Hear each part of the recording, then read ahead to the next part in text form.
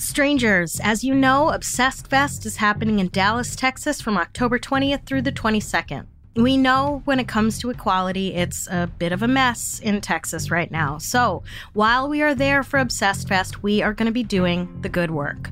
We're so excited to announce that we have partnered with two amazing organizations for whom we are going to be raising both money and awareness. One is called the Transgender Education Network of Texas, which is furthering gender-diverse equality in Texas for trans and gender-diverse Texans. The other is Fund Texas Choice, which provides support to Texans seeking abortion care. Both of these organizations will be participating meaningfully in Obsessed Fest. They'll be hosting panels, participating in all the fun stuff, and will even be doing a live auction at the drag brunch to raise even more funds for them. To learn more about the Transgender Education Network of Texas and Fund Texas Choice, go to obsessedfest.com. We can't wait to see you all at Obsessed Fest.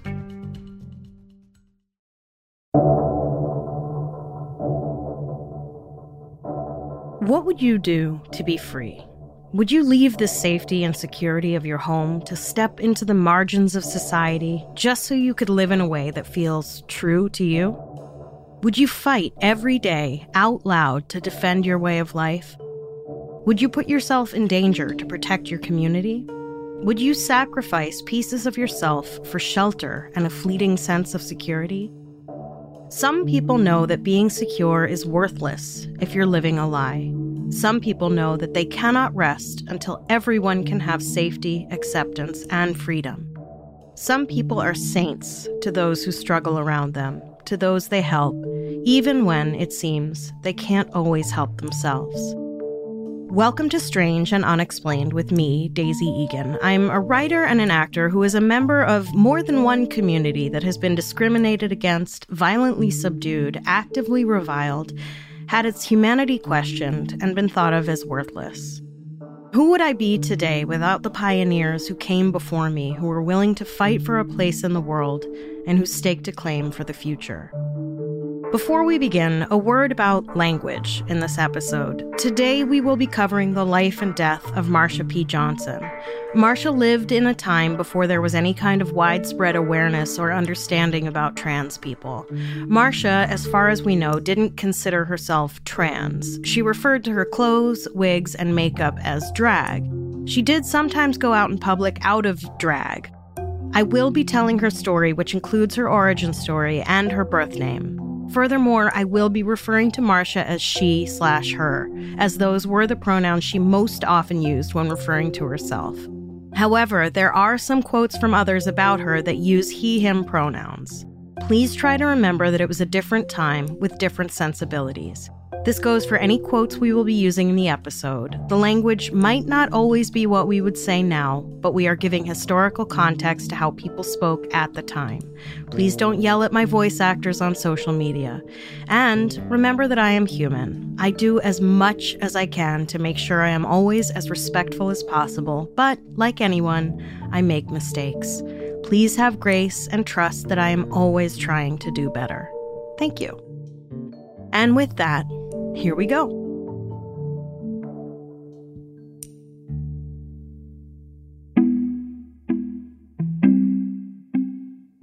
On August 24th, 1945, Malcolm Michaels Sr. and Alberta Michaels welcomed their fifth child into the world. They named the child Malcolm Michaels Jr. The Michaels lived in Elizabeth, New Jersey, where Mr. Michaels worked on the assembly line at General Motors in nearby Linden, New Jersey, and Alberta worked as a housekeeper. The Michaels eventually would have 7 children. I'm going to skip ahead for a moment, if you'll bear with me. In 1963, Malcolm Jr. graduated high school and hightailed it as fast as possible to New York City and started using the name Black Marsha, and eventually landed on the name Marsha P. Johnson. As I said earlier, people use different pronouns for Marsha throughout her life, but the consensus is that she/her pronouns most closely reflected Marsha's personal identity. That being said, she would sometimes joke that the middle initial P stood for pay it no mind, which was her common answer when questioned about her gender. As a child, Marsha began expressing her femininity around the age of 5. 2 pieces I read said that she would wear dresses, but that she was forced to stop because of bullying by other children. Her parents weren't tolerant either, so where she was wearing these dresses, I don't know. Marsha would later recall her mother telling her that being gay was lower than being a dog. At some point in her childhood, Marsha was sexually assaulted by a 13-year-old boy. So when she could, after finishing high school, she got out of there right quick. Marsha made her way to New York City with $15 and a bag of clothes. And even in New York City, the vanguard of, well, everything, it was not easy to be an out gay person. According to an obituary of Johnson in the New York Times from 2019, in New York City, quote, same-sex dancing in public was prohibited. The state liquor authority banned bars from serving gay people alcoholic beverages. People could be charged with sexual deviancy for cross-dressing. Police enforcement was often arbitrary, end quote. And just a quick side note here, 14 states are actively working to resurrect laws just like that as we speak, including Texas, Oklahoma, Tennessee, North Dakota, West Virginia, Nebraska, Florida, and South Carolina. As was, and still is, the case for out queer people, especially queer people of color who can't or won't try to blend in with, quote, polite society, it wasn't easy to find work. Marsha was a sex worker, which was, and still is, a dangerous job, especially, again, for queer people of color. In the late 70s, a cab driver shot her after paying her $20 for sex. Doctors found the bullet so close to her spine that they said if they removed it, she'd be paralyzed for the rest of her life. She opted instead to live with the immense pain of having a bullet lodged in her spine rather than be paralyzed. Marsha often found herself with nowhere to sleep, which is often a catalyst for sex work. For some, a sexual favor is a small price to pay for a relatively safe place to sleep. A piece in the Village Voice from 1979 quoted Marsha saying, "I've been 86 from a lot of places. Ties, boots and saddles, the ramrod, the silver dollar, GG Knickerbockers, Keller's, the Limelight. So I spend most of my time on Christopher Street or under the West Side Highway." The piece describes her daily routine of getting her clothes at a locker she kept at Port Authority and using the makeup counters at department stores to make up her face. She told The Voice, "It's hard work being beautiful when you don't have a place. I do my best, though. I'm trying to get my own place so I can have my wardrobe and I can set up my candles to the saints. My own altar. I haven't had my own altar in a long time. Maybe by the time of the Gay Pride Parade I will have an apartment so I can invite my friends up for cocktails." I love this quote. It is so quintessentially who Marsha was. She had been in New York City for 16 years at that point, almost exclusively on the streets, had been shot in the spine, and faced God knows what danger on a daily basis. And of course, being a sex worker and poor and unhoused, she was arrested so many times, she said, that after the 100th time, she stopped counting. And yet, she was still devoutly religious and optimistic. I love that she imagined she might have a place to host friends for Pride, which was only weeks away at the time of the interview. Speaking of Pride, Marsha's legend has grown in the last couple years as memes spread across the internet crediting Marsha with starting the uprising at Stonewall in 1969 by throwing either a brick through the window or a shot glass at the mirror behind the bar. These memes mean to serve as a reminder that the gay liberation movement wouldn't have happened without a black trans woman throwing the first brick, or shot glass. And I don't think I have to explain what the Stonewall Inn is. I'm pretty sure most people know by now, but just in case you don't, the Stonewall Inn was and is a bar on Christopher Street in Greenwich Village that opened in 1967. And at the time was owned and run by the mafia as a private club in order to get around the state's liquor license law that said alcohol couldn't be served to gay people. And look how far we've come. Now some straight people won't drink certain liquor because gay people drink it. We did it, fellow queers. Our long game finally paid off. Anyway, as a result of all the law-breaking going on at the Stonewall, in the form of gay people being served watered-down liquor, the bar was frequently raided by police, despite the fact that the mafia paid off the police to leave them alone. So the raids were mostly for show, like, "Look, boss, we raided the queer bar, ain't you proud?" But still, during the raids, people were arrested, which for someone like Marsha was just a regular Tuesday night. But for closeted gay men with wives back home in Scarsdale, this was a big deal. Also, the police used the raids as an excuse to sexually assault people to make sure they were wearing the correct clothing for their gender. So, back to that night in June 1969. Marsha, by her own admission, wasn't at the Stonewall Inn at the moment the uprising began. She was at a friend's apartment uptown and got to the Stonewall later that night after it was already on fire. Of course, she jumped right into the fray as soon as she got there. She was quoted in the Village Voice. I was in a lot of raids before. All the street queens were. The paddy wagon was a regular routine. We used to sit in our little 42nd Street hotel rooms, hot spring hotels they used to call them, and party and get high and think about walking down the street someday and not worry about getting busted by the police. That was a dream we all had, sitting in those hotel rooms or in the queen's tanks of the jails. So honey, when it came that night, I was ready to tip a few cars for a dream.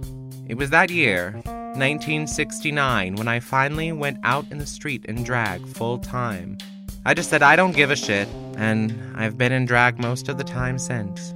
She was only 23 at the time. And most people do agree that regardless of who threw the first shot, as it were, at one point in the ruckus of that night, Marsha climbed up a lamppost and threw a brick in a bag through a police car windshield. She was known, in fact, to always have a brick in her purse just in case she needed it for self-defense. Or, for being at the forefront of a major social revolution. And just because she wasn't there the moment the fracas began does not make her contribution to the movement any less important. By now, we all know that Rosa Parks didn't just up and decide not to sit in the back of the bus that day in Alabama. She was part of a movement of people who had been organizing in one way or another for years. The Stonewall Uprising was not the first event in the gay liberation movement. It was just the first really big, splashy one.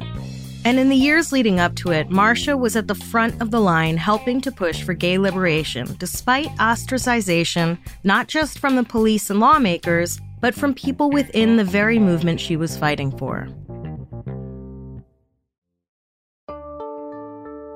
In the immediate aftermath of the Stonewall Uprising, Marsha joined the Gay Liberation Front, an organization committed to equality for LGBT people. The GLF helped to organize the first Christopher Street Liberation Day March in 1970. To get the word out about the march, they distributed flyers that read, in part, quote, "What it will all come to, no one can tell. It is our hope that the day will come when homosexuals will be an integral part of society, being treated as human beings," end quote. And that such change, quote, "can only be the result of a long, hard struggle against bigotry, prejudice, persecution, exploitation, even genocide. Gay liberation is for the homosexual who stands up and fights back," end quote. The march took place on the one-year anniversary of the Stonewall Uprising and has since evolved into the annual Pride parades, which take place all over the country and across the world. And while I can't speak to any others, I can say the parades in New York City and Los Angeles have, in recent years, been hijacked by corporations looking to rainbow wash their reputations while handing over large contributions to politicians actively fighting to take away our freedom and liberty. The parade in New York City includes a long procession of police officers walking behind a police van. That same kind used to round up people in the raids on the Stonewall and other gay bars, covered in rainbows as though that's supposed to make it all okay. Anyway. In addition to joining the Gay Liberation Front, in 1972, Marsha helped found an organization called, and here, stranger, is where I need you to remember that this was the name they came up with and used at the time, Street Transvestite Action Revolutionaries, or STAR, where the GLF, though well-intentioned, favored the cis-white middle-class demographic, the kind of person who would be taken seriously at a city council meeting, for instance. STAR had a more intersectional approach and knew that if trans kids were selling themselves and dying on the streets while white gay people were sipping their cocktails at a legal bar, equity would never be achieved. Along with advocating for trans youth, STAR was a shelter for gay and trans kids who were living on the streets, many of whom had been rejected by their families. Marsha was considered a kind of drag mother to these kids, giving them love and respect when they couldn't find those things anywhere else. The landlord would often turn off the electricity, but despite that, trans and gender nonconforming kids found comfort, safety, and community at Star. Marsha later recalled, I always meet these young people that don't have nobody who wants to stick by them and help them. So I help them out with like a place to stay or some food to eat or a little change for their pockets. Despite working to very literally save the lives of LGBTQIA+ youth, Marsha, along with her friend and Star co-founder Sylvia Rivera, were barred from marching with the official Pride Parade in 1973 by the Gay and Lesbian Administrative Committee. The reason given was that the lesbians on the committee believed that, quote, drag queens were making fun of them. That cis women had fought so long to gain any kind of equality that having, quote, men dressing up as women fighting alongside them made a mockery of the fight. Undeterred, Marsha and Sylvia showed up anyway and marched in front of the parade. The footage from the rally at the end of the parade in '73 features a speech by Jean O'Leary, founder of Lesbian Feminist Liberation, deriding the so-called drag queens for impersonating and exploiting women for profit and saying they had no place in the movement. And then an impassioned speech from Sylvia Rivera recounting the horrors she had faced by police and other regular folk just for being who she was. The shots of people in the crowd booing Sylvia are pretty shameful. I shouldn't have to say this, but trans people are not imitating anyone. And anyone who had taken half a minute to talk to Marsha or Sylvia at the time would have quickly realized that. Sure, they generally referred to themselves as drag queens, but there was limited terminology. If you need any confirmation that it was Marsha that was the one being exploited, when Andy Warhol met her in 1975, he took a Polaroid of her, which he included in an exhibit called Ladies and Gentlemen. He paid her $50 to take her photo. Then he turned around and made thousands of dollars off that image. Thousands. To this day, the Warhol prints of Marsha sell for tens of thousands of dollars.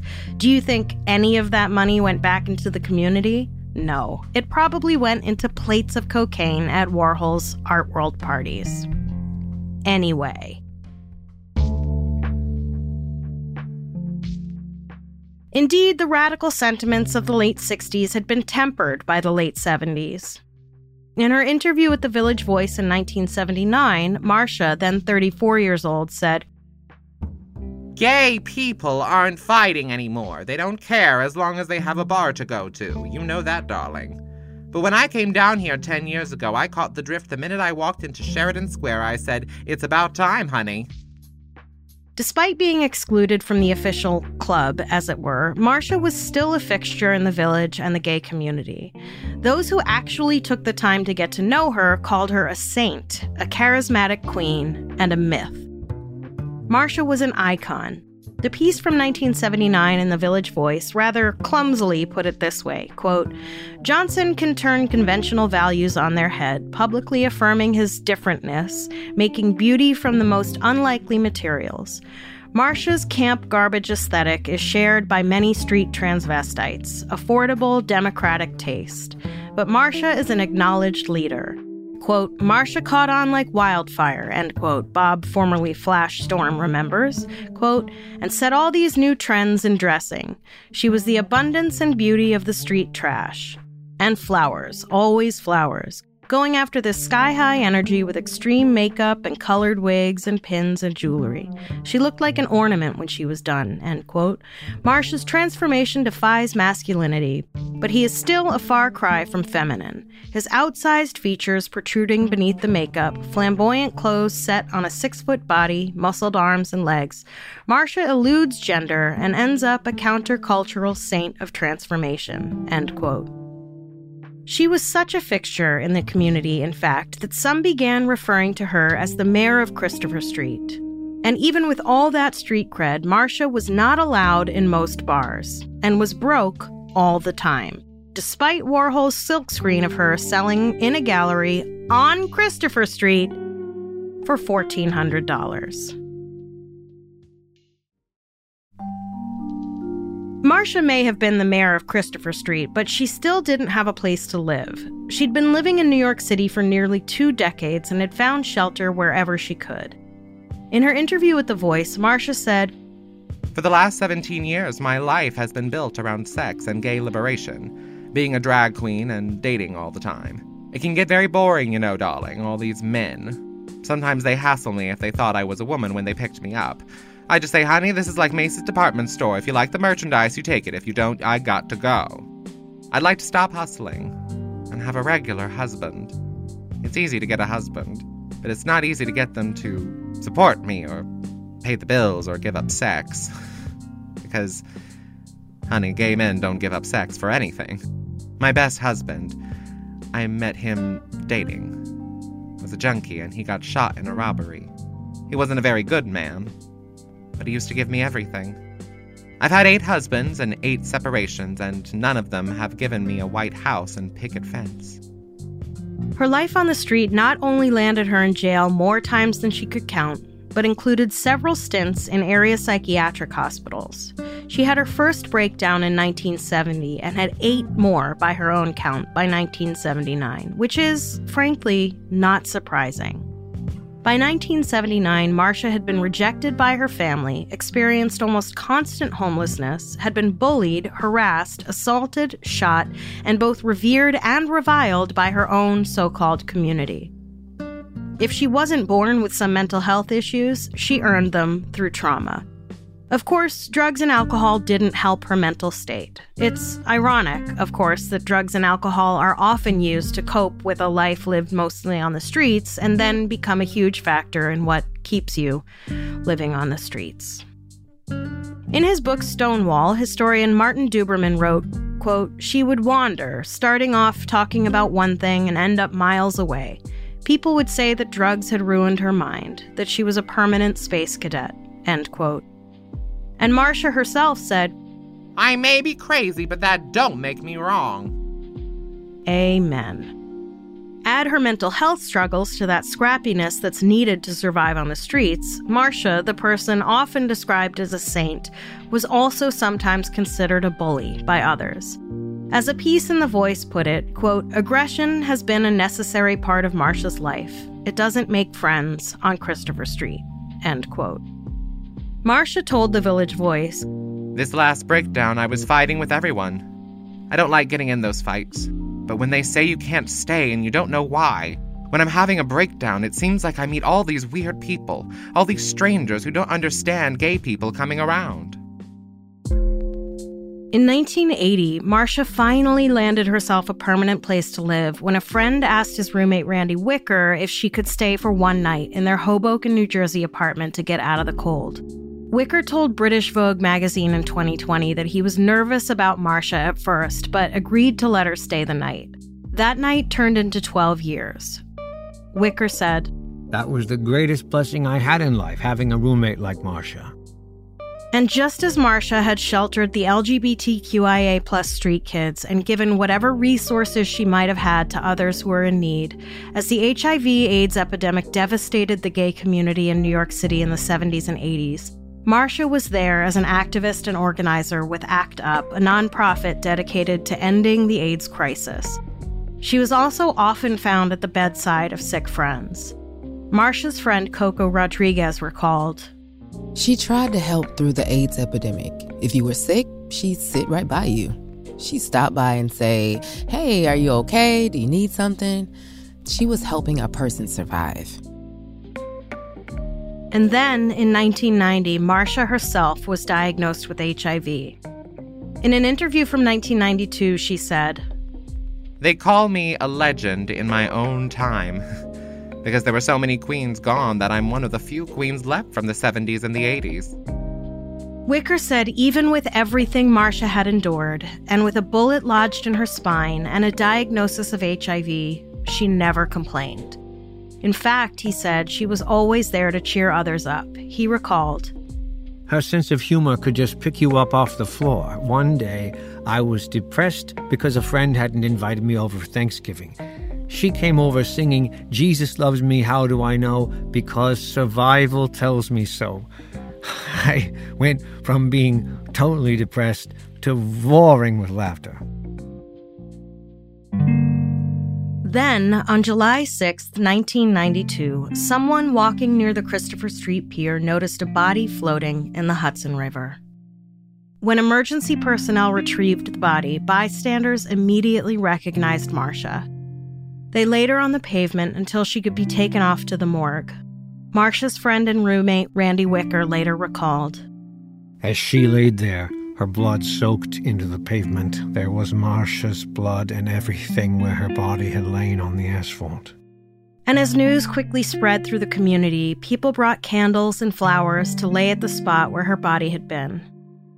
Marsha was cremated, and her ashes were spread in the Hudson River at the Christopher Street Pier, where Marsha, like many queer sex workers, had spent a lot of time.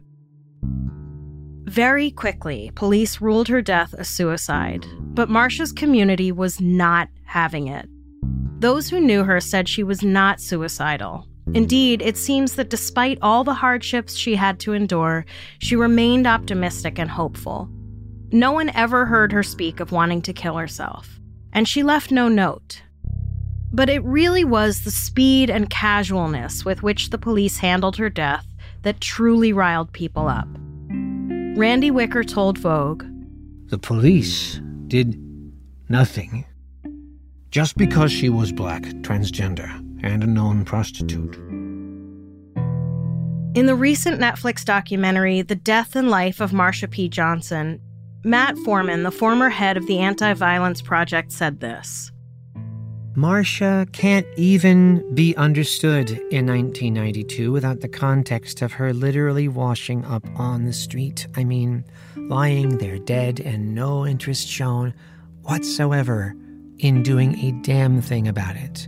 That summer was the worst summer ever. Anti-LGBT violence was at a peak. That year, we had 1,300 reports of bias crime. If you look at the reports there, 12 to 18% of those were based on violence perpetrated by police. It was going on before what happened to Marsha, and it went on for a long time. It's that whole period. We were sick to hear about this unrelenting wave of attacks, particularly given the circumstances surrounding Marsha's death. This was so common, in fact, that shortly before she died, Marsha commented on it. In home video footage released to Inside Edition after her death, Marsha said, I don't think they do a good investigation on a gay murder. They think, oh, that is one more gone. When you're gay, it takes forever. I always say tomorrow is not promised to me. In the Netflix documentary, Wicker said, Well, it certainly was not a suicide. That was insults to the family. No way could Marsha have in any way committed suicide. But let's face it, the police department had already made up their mind. This case is over. We don't want to be bothered because this is a nobody. This isn't a person. A former bartender from the Stonewall told Inside Edition in 2019, quote, I think she was murdered. I think some straight guys dumped her in the Hudson. That's the rumor we heard. End quote. Randy Wicker told Inside Edition, I think it's probably 55% that she was murdered, and 45% that she wasn't murdered. She could have walked down to that area and somebody starts harassing her again, or somebody even on drugs is going after her and either she gets pushed in the water, stumbles into the water. She could have even slipped between the boards of the then dilapidated pier on a late-night stroll. For those of you who are familiar with the pier today, you may be wondering how that could be possible. Before Giuliani and Bloomberg came in and turned New York City into a luxury condo hellscape, for many decades, a lot of New York City was just a regular corruption, drug, and crime hellscape, and the piers were just a collection of rotted boards that anyone could saunter onto. I remember celebrating the 4th of July with family and friends on the Christopher Street Pier, and while the view of the fireworks was unbeatable, the possibility of plummeting into the filthy water below through a massive hole or dying of tetanus if you scratched yourself on a rusty nail was very real. The 80s were a wild time. 4 months later, under mounting pressure from the community and help from City Council member Tom Duane, police reclassified Marsha's death from suicide to drowning from undetermined causes. Nearly 20 years after that, in 2012, Marsha's case was finally reopened thanks in large part to the unrelenting efforts of a trans activist named Mariah Lopez, who had considered Marsha's friend Sylvia Rivera to be her soul mother. Mariah and Sylvia believed that Marsha was murdered, and they weren't alone. Turns out that shortly before her death, Marsha's roommate, Randy Wicker, had pissed off some mob guys in a challenge over their leadership of the for-profit street fair that took place every year at the end of the Pride Parade. Apparently, an organization called Heritage of Pride had tried to wrest control of the fair a few years before and told Wicker they were threatened by the mob for doing so. Unbeknownst to Wicker, less than a month after Marsha died, activist Matt Foreman received an anonymous call telling him to warn Wicker that if he didn't stop, quote, what happened to Marsha will happen to him, end quote. A couple of people reported seeing Marsha being followed by two men around 4 a.m. on July 5th on 22nd Street heading west toward the river. Matt Foreman said the incident was reported to police. I believe the implication is that the police never followed up on that report even after Marsha turned up dead in the river one day later. Another friend was quoted in the Netflix documentary. We separated and we were going to meet back at midnight. And we were going to troll the streets back and forth. And we were going to go to the Anvil like at the usual time, 2 or 3 a.m. But she never showed up. And then I remember I was down by the stroll, the girl stroll. The queen stroll was on the left side, and on the right side was where all the boys used to do their things, the butch queens. I remember the girls had put me on point. Miss Kitty, watch out. There's a car full of Guidos, just driving around. And later that evening, I heard Marsha had gotten in the car. The thing is, we told her not to get in that car. And I never saw her again after that, Even if it wasn't some mafia hit job, the likelihood that Marsha was the victim of a hate crime is pretty high. She was flamboyant and loud, and if she came across the wrong person, she easily could have ended up on the wrong side of their hatred. I mean, I was once making out with a boy on the Christopher Street Pier in the mid-90s, and we got called the F-word by a group of guys driving by. Just because it was a gay neighborhood didn't make it an oasis of safety. There was some question over a bruise on Marsha's head that some people believed was evidence of foul play, but a medical examiner explained that the injury likely happened after she was already dead and in the water, by debris or by her head knocking against something. But he pointed out that if she was being chased and just happened to fall into the water, that would indeed be considered homicide. In other words, unless she was just taking a stroll and happened to fall in, it's likely that someone else played some part in her ending up dead in the Hudson River. In 2013, police again closed Marsha's case, leaving the manner of her death as drowning and the cause as unknown. We may never know exactly what happened that night. In the last couple years, plans have been announced for various memorials in the Village and in her hometown of Elizabeth, New Jersey, and the Williamsburg Brooklyn East River State Park was renamed after Johnson and dedicated to her. It is one of the very few public monuments to any LGBTQIA+ person in this country. Last year, that park received a new ornamental entryway with the phrase, "Pay it no mind," emblazoned on it. Regardless of whether Marsha threw the first shot glass or brick at Stonewall in 1969, her impact on the community was vital. Regardless of how she died and who might have killed her, her legacy goes on and indeed grows with time. Marsha P. Johnson will forever be a hero and a reminder that often the real boots on the ground of a movement are Black and brown women.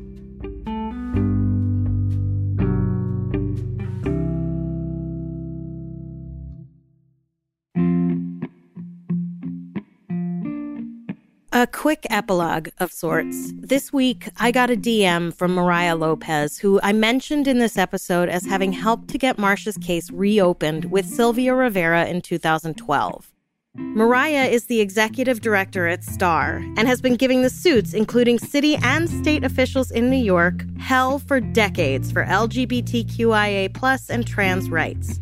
As soon as she heard the teaser for this episode, she reached out to me and the Obsessed Network. Mariah has never stopped pursuing justice for Marsha and has a bunch of information that has never been released to the public.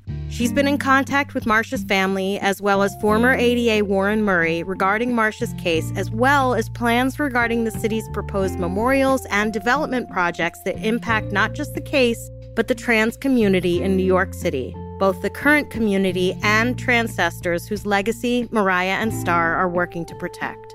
Please join me on the SNU Instagram page on Monday, June 26th at 3 p.m. for a live chat with Mariah with important information and updates. I hope to see you there so we can learn more together.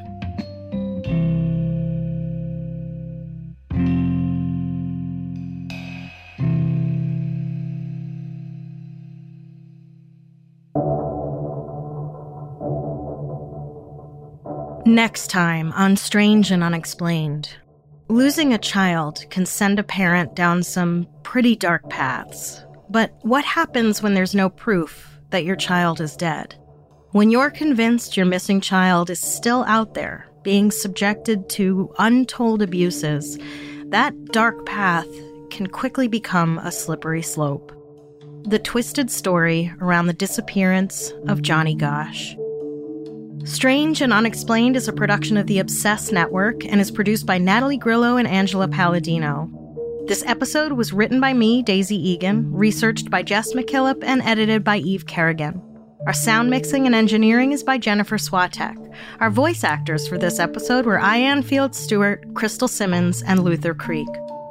We have a lot of fascinating and bizarre stories to share with you this season, but if there's a story you'd like us to cover, whether it's a well-known case or something that happened in your town that the world hasn't heard about yet, go to our website, strangeandunexplainedpod.com, and fill out the contact form.